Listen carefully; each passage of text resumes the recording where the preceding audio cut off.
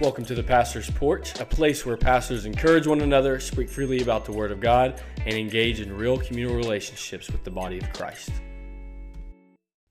We want to welcome you to episode 2 of the Pastor's Porch. Today, Pastor Zach and I will be talking about how every conversation matters, what the inflow and outflow of real-life ministry of the pulpit looks like. So I'm going to start today with asking Pastor Zach a question.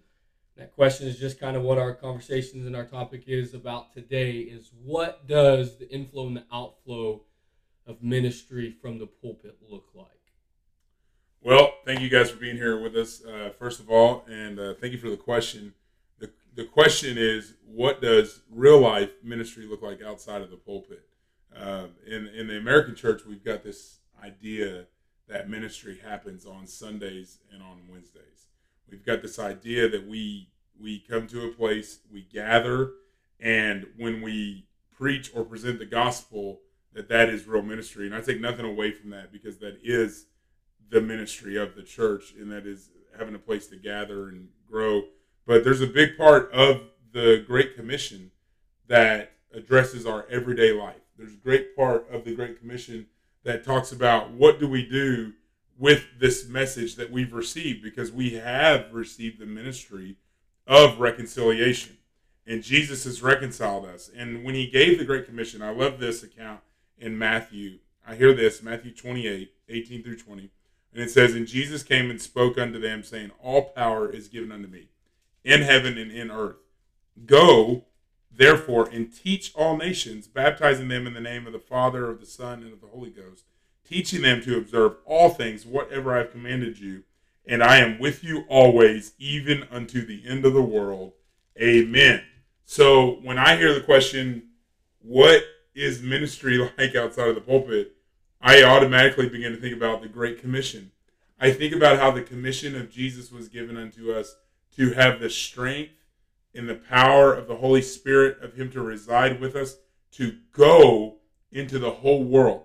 And the topic of today is, how do and why do conversations matter?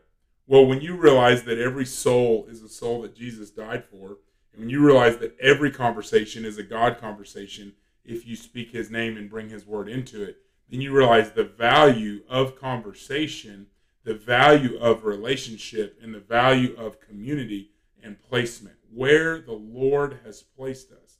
And clearly in that word, he says, I am with you always unto the end of the age, unto the end of the world. Amen. And so for me, every conversation, when we talk about this, every conversation is a God conversation.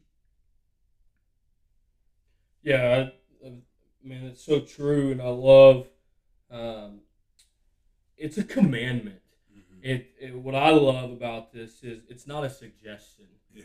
You know, you read the last verse there of Matthew 28 and verse 20, teaching them to observe all things whatsoever I have commanded you.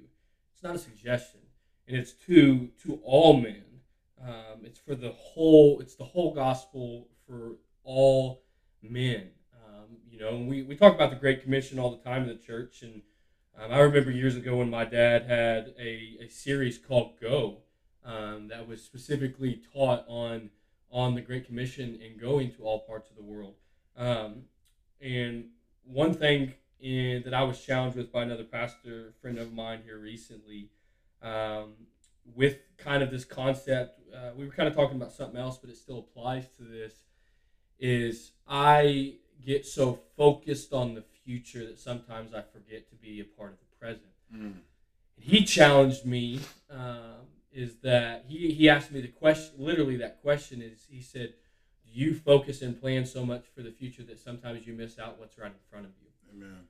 And I kind of applied that to my spiritual life in the fact of, you know, yes, it's good for the Great Commission. We take the Great Commission as going to other parts of the world, when maybe we should think of it going into other parts of our world, us personally. Mm-hmm. And so what I mean by that is, as I think about myself, is what's a part of Bryant, Pastor T's life.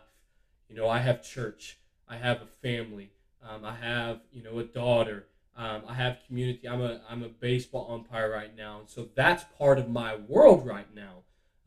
youth is a part of my world right now. And so how can I take that ministry into daily life in what I'm around right now? And one of the things that I'm really going to implement in the upcoming school year is I'm going to go have lunch with kids. Yeah. That's the inflow and the outflow. The inflow is me going to have lunch with them, and the outflow is them then being able to minister to others within the school system and others around them so that they come together within the community. We talked about last week of that community aspect of things. And the Great Commission here is just so true. It's not a suggestion, and we make it like this big worldwide thing when sometimes I think that we have to be focused on what's in front of us before we need to be so concerned with everything outside of our control and our comfort zone and outside of where the Lord has already put us and placed us. It's not a bad thing. It's not a bad thing to have a view of going on mission trips. It's not a bad thing to pray for other nations. But at the same time, if we're missing ministry right in front of us, then we're kind of missing the point of what God's calling and asking us to do here. I believe everything you just said, man, and I think that our lack of understanding of the personal application of the Bible sometimes we overthink it. Sometimes we outthink what Scripture is asking us. We outthink what the Holy Spirit is trying to do in us, and like you said, we may spend a whole year preparing our heart to go to another continent, but have we prepared our heart to go to our neighbor? Yeah. I mean, every day we see our neighbors. Every day we see our kids. Every day we see people in our communities, like you said, through ball or through school or through work or whatever it is that we do. And so I'm just sitting here thinking about how simple the gospel is. Okay? Now remember we said when we started this podcast we were going to throw some curveballs. So let me just throw the curveball. Because this one some of us might swing and miss, and we wouldn't do it on purpose. But the reality is this: we are very good at inviting people to church in America. Yes. We have become masters of inviting people to our brand, to our style. We've become masters of inviting people to a logo and a destination that is on this earth. But we are very weak when it comes to inviting people to accept Jesus. And when I read and follow after Jesus, I see him over here in John 4. And I'm just reminded that it was so important for Jesus to go into the community that he literally went to the well in the middle of the day when he knew nobody else would be there. And there was a certain woman. There was a woman who had an issue with an adulterous heart. There was a woman who had many husbands, and she'd had all of these things where she's living in this rejected lifestyle, this lifestyle that has brought her to shame, and so she doesn't even go to the well anymore when everyone else is going, but she goes in the middle of the day so as to avoid everyone. And even all of his disciples went away to go into the town, and she's out sitting at the well, and we remember what happened, the conversation that happened between Jesus and the woman at the well. But the reality is, somewhere down the line in there, it comes to verse number 28, which says that the woman left her water jar and went away into the town. And she said, "Come and see a man who told me all that I ever did. This is the Christ." Well, then down in verse 39 of John 4, it says, "Many Samaritans from that town believed in him because of the woman's testimony." Yeah. I mean, and so for me, it's almost like in America, we got this idea that I can invite you to my brand and I can invite you to my church, but we struggle with the invitation to follow Jesus. Yeah. Now, when I read this woman who had no formal training, she certainly didn't have access to all the word that we have access to today. But if you read through John 4, you're going to see where Jesus met her. And when she met Jesus, she made a determined reality in her life right then that she left behind the water part. She was no longer focused on what she came there for, but she left and went into that region and began to declare the goodness of God. Mm-hmm. And to be frank, I think it's, this is probably bothers people. I think it's a cop-out to only invite people to church and not invite them to Jesus. Correct. I think it's an easy way out. I think Absolutely. it's an easy way out for people. And that's not what Jesus said. Well, I mean, we can take this even deeper than that if you really want to, and I may step on some toes here, but we want to be raw and real. We want to be transparent. I think some people want the image but don't want the lifestyle of Christ. And on that, like we talked about, like conversations that matter. Are we as a body of Christ having conversations outside the church that matter? Going to exactly what you're saying. Are we inviting people to Jesus? Are we having those conversations? John 4 is a perfect example of a conversation that mattered between Jesus and the woman at the well. That's and right. Look at the evidence from Jesus' ministry, what the woman did. She didn't go have a conversation with somebody and say, hey, come see this Jesus. Like, go back to the well. She said, no, let me tell you about the man, Jesus. She didn't say, come to the well where I was changed. And, I think that's where we get it so wrong in our culture today is we look more at the lifestyle than the person. Oh. And we're inviting people to a place where we were changed rather than inviting people to the person that changed us. So we've invited people to conformity instead of Christ. Yeah. We've invited them to behavior modification. Correct.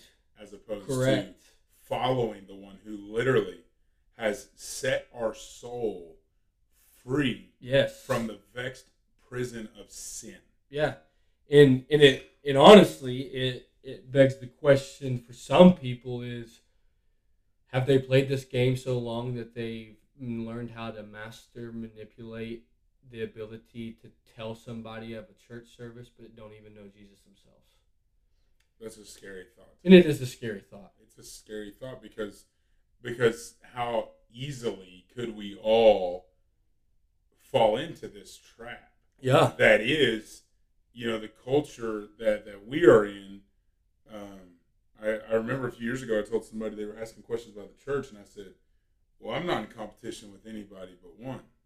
I'm trying to pull souls from the pit of hell. Audience of one. I'm trying to pull people from the lifestyle of darkness to the kingdom of light. And whether they attend the church across town or whether they attend a church 30 minutes away or 3 hours away, as long as the church is teaching the biblical doctrine, Christ resurrected, crucified, and the Holy Spirit. Well, with that too is you're so right in the fact that we become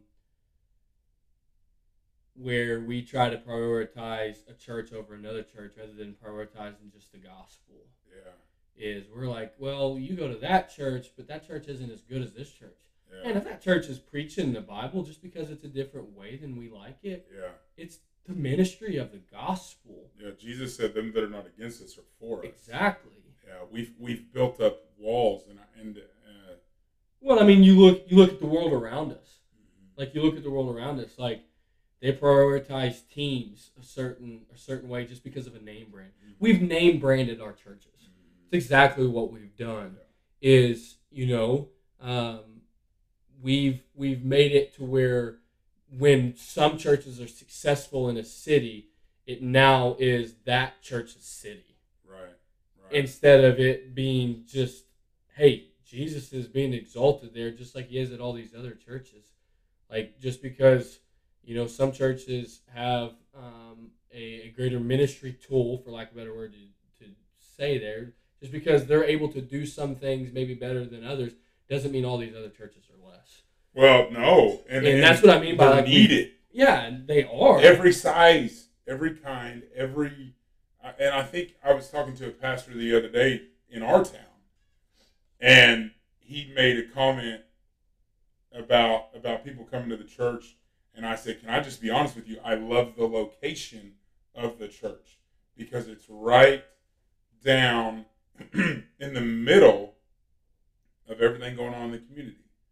And I said, to know that Jesus is being preached and glorified in the heart, if you will, of the city brings me joy. Absolutely. Whether there's 500 that attend there, or 5 or 5,000, it brings me joy to know that Jesus is glorified in the city in which we live. Yeah. And I think there's value in the preaching of the gospel, no matter the size of the ministry. I think we're looking at the wrong measuring sticks. Yes. And I think we so often want to compare and look at, oh, this person does this, or this church has this. And the reality is, what about the gospel? Yeah. Like, I don't need a church that wants to make me famous. Correct. I need a church full of people that want to make Jesus famous. Yeah, absolutely. And if there's a church that wants to make me famous, then, or you, or anyone that's pastoring or leading here, then the question becomes, how did we fall into that? Correct. And how do we get out of it? Because the first thing we should do is pivot back to promoting the name of Jesus above everything. Yep. You know? And I think it's an easy thing to fall into in the body of Christ. Yeah. Well, and we've made it about the pastor's ministry rather than the church's and Jesus' ministry. Absolutely. And so, we're talking today about our conversations that matter and ministry in the pulpit, but beyond that, ministry should go forth from the church beyond the pastor. So far. And if you want to ask me, like, just my opinion is it should be Sundays and Wednesdays should be a church full of ministers that are getting filled back up to go to their area of ministry. Right. Right. Now, understand, like, the biblical order of some are pastors, some are apostles, some are prophets, some are teachers. Sure. Understand all that. But the Great Commission, as we're talking about today, tells us that we all have a commandment to minister the gospel. Yes. And I'm reminded of the verse in 1 Peter chapter 4, 10 through 11. It says, as each has received a gift, use it to serve one another as good stewards of God's varied grace. Whoever speaks is one who speaks oracles of God. Whoever serves is one who serves by the strength that God supplies, in order that everything God may be glorified through Jesus Christ. To him belong glory and dominion forever and ever. Amen. Well, right there, it tells us that everybody's received a gift and to serve with that gift. Man. So as we're talking about, the inflow and outflow of specifically pulpit ministry, I would go on to say the inflow and outflow of ministry within and outside the church is that the conversations that people have outside of church don't need to be just inviting them to a church, but they need to be inviting them to Jesus. They need to be telling them about Jesus. They need to be speaking life into those individuals. They need to be speaking truth into those individuals. It's not just the pastor's job on a Sunday morning, Sunday night, Wednesday night to be the only one speaking truth within the church. It should be the body of Christ on a daily basis, having those conversations that matter with people around them. Man, amen. And that's, I was telling somebody just this the other day. I feel like sometimes when you are the pastor of the church, sometimes you know everything, and then sometimes you go through seasons where you're the last to find out everything. And so that's just part of ministry and part of a pastor in a church this size that God has placed us is sometimes people just assume right? Sure. Like you just assume what's going on or what's going on in their lives. But one of the sweetest things was just a couple weeks ago, I was on my long run with my running partner there, and I don't know, we're several miles into the run, and he just begins to tell me how at his job, and he's a part of the church, how at his job God is just opening the door for him to converse with every patient, with every person that comes in his office about the Lord, and how Jesus is being glorified through prayer and personal conversation and all of this. And then, I got back to the office, and then I hear tell of one of the teens in our church just going out and doing some radical things for Jesus. Nobody prompting her, nobody standing over her and making her, but her going out in every relationship, in every area of her life. And I made the comment to the parents when that conversation got to me. I said, I'm not sure that anything could do my heart more good than to hear of people adhering to the Great Commission and then living out the Great Commission in a field where I may never know what they're sowing. Correct. Or to whom they're sowing. Correct. But I know that they are sowing the gospel seed into people that I will never meet until we get to glory. Yeah. And the Bible is so clear in this. In Matthew 5:16, it says that our light will shine before others, and when it does, that they will give glory to the Father, which is in heaven. It doesn't say Zach's light. It doesn't say Bryant's light. It doesn't say Unity's light. Nope. It says the light that has inhabited us, which we know through the Gospel of John, is Jesus. Yeah. We know that light that is shining through us is the Lord Christ through the Holy Spirit, putting on display to all men and all women and all children and all grandchildren in every nation. And then that light that is the gospel of peace that comes from us is so that men and women will come to Christ. Yeah. That's the beauty. And I just think of it just as God calls pastor shepherd over the sheep. I think of a shepherd. There's not a lot greater joy when a shepherd has a flock of sheep and they produce more sheep. Right. Because absolutely. the sheep are the ones producing more sheep. It does good for the shepherd because it brings talk about a physical sense. It brings more profit to the shepherd. Right. It brings just more sheep to take care of, which then could sell, etc. You get the point of it. Right. Well, think about that just in the body of Christ. As a pastor, when you see your congregation, your sheep, bringing in more sheep, there's nothing more joyful. It's encouraging. I mean, it's the same way as when parents become grandparents, when their children start having children, the joy of that. Well, why is that? You go read all throughout the scriptures. When God tells us in Genesis to be fruitful and multiply, I don't think that's just in the sense of animals producing more animals and humans producing more humans. I think it was a prophecy of the spiritual realm of children that are mine. Go get and produce more children that are mine. Amen. And that just goes right what you're talking about out of Matthew is that just the glory and honor that it brings to Jesus. Man, there's nothing greater than that. And it all stems from the conversations we have. Have to. And it all stems from allowing wherever we are at in our life to be used by Christ. Well, and I think it goes back to this Great Commission that we read earlier when it says, I am with you always, even unto the end of the world. So it begs the question, we've kind of talked about a couple different things here, and we told everyone this is going to be a very open, very informal kind of thing, and that's how we want it. But the question is, we're wrapping up. We got about 10 minutes left. We're shutting it down. I would ask this question: if we have been sealed by the Holy Spirit, we have access to the Word of God, and we have the hope of eternity residing on the inside of each one of us, residing on us, around us, the goodness of God. Why is it, Pastor T, that we struggle to look people in the face and tell them of their need for Jesus?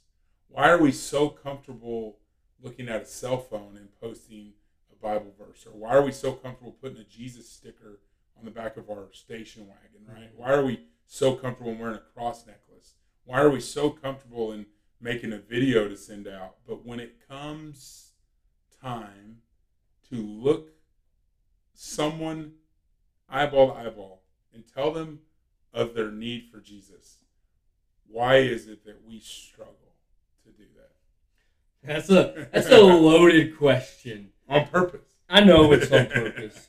I know it's a loaded question on purpose. And I may get emotional just thinking about this, but I think for me personally, what I see is we have lost the reverence for what Christ did on the cross. Yeah. He was humiliated for us. Mm-hmm. He was mocked for us. Beaten, yes. Bruised, yes.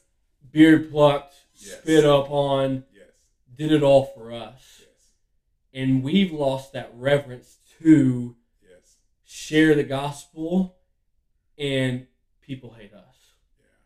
we've lost that reverence. That's just how I feel about it. Is we've lost that reverence. Is we can't look somebody face to face and then be okay, and us being okay with sharing the gospel and them rejecting it. Yeah. We want everything to be perfect in how we say and do. And so rather than continually telling them about Jesus and being rejected, we just don't. So we don't have to go through that, suffer that pain or suffer that anguish. And it begs the question for me is, it almost, just how I view it, is like we're slapping God in the face ourselves by rejecting and not telling people about Jesus because we're afraid of rejection. Jesus tells us himself, it's like, listen, the world hates me and they're going to hate you too because you love me. And we have lost the ability to have reverence for what Christ did on the cross enough to tell people about Jesus. Did your wife like tell you about our class last night? Because you just preached like my second half. You just preached the second half of my adult class last night. It was because we were in 1 Peter chapter 2, and it literally talks about this very thing about, hey, listen, some of you are suffering right now, and some of you are going through these hardships, but just remember, when you go through those hardships, that Christ first innocently went through hardships. He suffered it all for us. There was no guile in him. Right? Yeah. Well, in going back to the Great Commission, some of the commentary where it says, "And lo, I'm with you always," it says, "Hence, forever present among you as a companion, as a friend, as a guide, as a savior, and as your God." And we don't understand that. Yeah. Is that Jesus suffered every part of life that we have so that he can be all of those for us. Well, and I mean, that's just the reality. Like, and we talked about it last week, Summer. We talk about it often. The prosperity gospel has butchered what it means to be a Christian.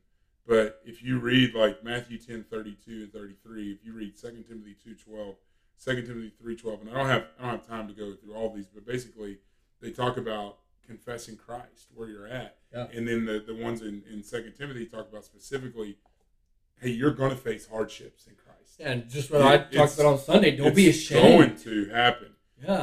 But in Romans, it's very clear. Romans 8, it talks about that if we suffer with him, we'll also reign with him. If we go through these things, and I think this is where, to bring this back full circle, is where we stumble, is we don't realize that they're not really rejecting us. Correct. They're rejecting Jesus. They're rejecting Jesus. But we take it so personally. Yes. And we shouldn't. Yes. Yeah, and Jesus right. is perfection. And here's the thing. When you realize the value of a soul, I can't remember the theologian who said it, but he said, how valuable must one soul be that both the devil and the Lord are after it? You know, and we don't realize that Jesus in spirit is with us through the Holy Spirit. Yeah. That God has never been absent from any conversation you've had since the time you received him, the Holy Spirit. Ephesians 1:13 and 14. Since the time you were sealed with the Holy Spirit. And I mean, I could even go back to the book of Proverbs. It says his eyes are in every place, beholding the evil and good. Proverbs 15 and 3. But the Lord knows the content of your speech. And the Lord knows the content of your character. And the Lord knows the content of what you're doing with his word. And this is the only thing I would ask us, is that, do we realize that when we run into the bank teller, we're going to have to do a part 2 on this, by the way, because we're never going to get through all of it. When we get to the bank teller, or when we get to the person at the checkout stand, or the person at our job, we view most of these things as hardships, and God's trying to set us up for interactions. Yes. Just this morning, we were at coffee in Fayetteville, me and Brother Ron, and we were drinking coffee, and the Holy Spirit was speaking to both of us separately about a young lady in the restaurant. And as we just flat out talked to her about the Lord Jesus, and as we began to talk to her about the Lord, it was exactly what the Holy Spirit had said, that she needed prayer, that she was in a transition time in her life, and there were some hard things happening in her family's life, and she was actually in the process of losing a family member. Well, we could have sat there and ignored all those promptings of the Holy Spirit, and we could have had our meeting, and we could have said how great it was to be in ministry, but that's not what happened. I'm not saying this to toot our own horn, but we instead engaged this person whom God put at the table next to us about the needs in their life. Yeah. And that woman, no doubt, me and Ron and the other people in that room, that we all experienced the loving kindness and the grace of the Lord Jesus at breakfast this morning because of that interaction. Yeah. Because of his spirit reaching for his daughter. Yeah. She was a believer, but she needed encouragement. Sure. And the Lord sent two preachers who don't live there to sit at the table next to her so that she could be encouraged in the Word of God. That's so good. That's so good. And it, talking about being ready to have, those conversations and being attentive to the Holy Spirit. I was just reminded of Colossians 4:6, where it says, "Let your speech be always with grace, seasoned with salt, that you may know how you ought to answer every man." And, the Amplified Version says, "Grace is pleasant and winsome, seasoned with salt, so that you never may be at a loss." And that's where we have to remind ourselves is both you and Ron could have easily ignored that. Yes. But you were ready with grace, with, what, Lord, guide us, direct us, teach us, tell us what we need to say. Help us say it in a way that is obedient to what you're calling us to, and the conversations that were had because of that, and the effects because of that. Well, I'll tell you what, I don't know how we're going to close every one of these things, but I'm so moved in the spirit right now that I think we need to close in prayer. I agree. And I will just say, without a doubt, we're going to have to do a part 2 because the Holy Spirit is all over this. And so I just feel like this is a call to a generation. Yes. And I feel like this is a call to people to go beyond their logo, to go beyond their campus, and to go beyond their idea of what church should be.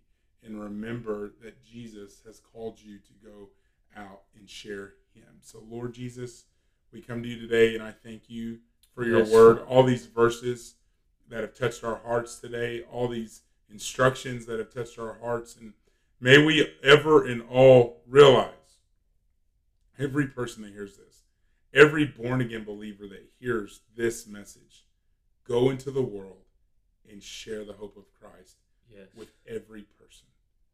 Lord, may you give us the strength, the power, the boldness, the ability, the heart, the humility. God, humble us where we need to be humble. Lord, instruct us where we need to be instructed, and give us a love for your word. Give us a love to see people literally pulled from darkness to light. Yes, Jesus. Jesus, we pray these things. Grow us, encourage us, equip us. We love you and honor you. In your name, amen. Amen and amen. Thank you guys for tuning in today. We appreciate your support. Remember, every conversation you have, it matters.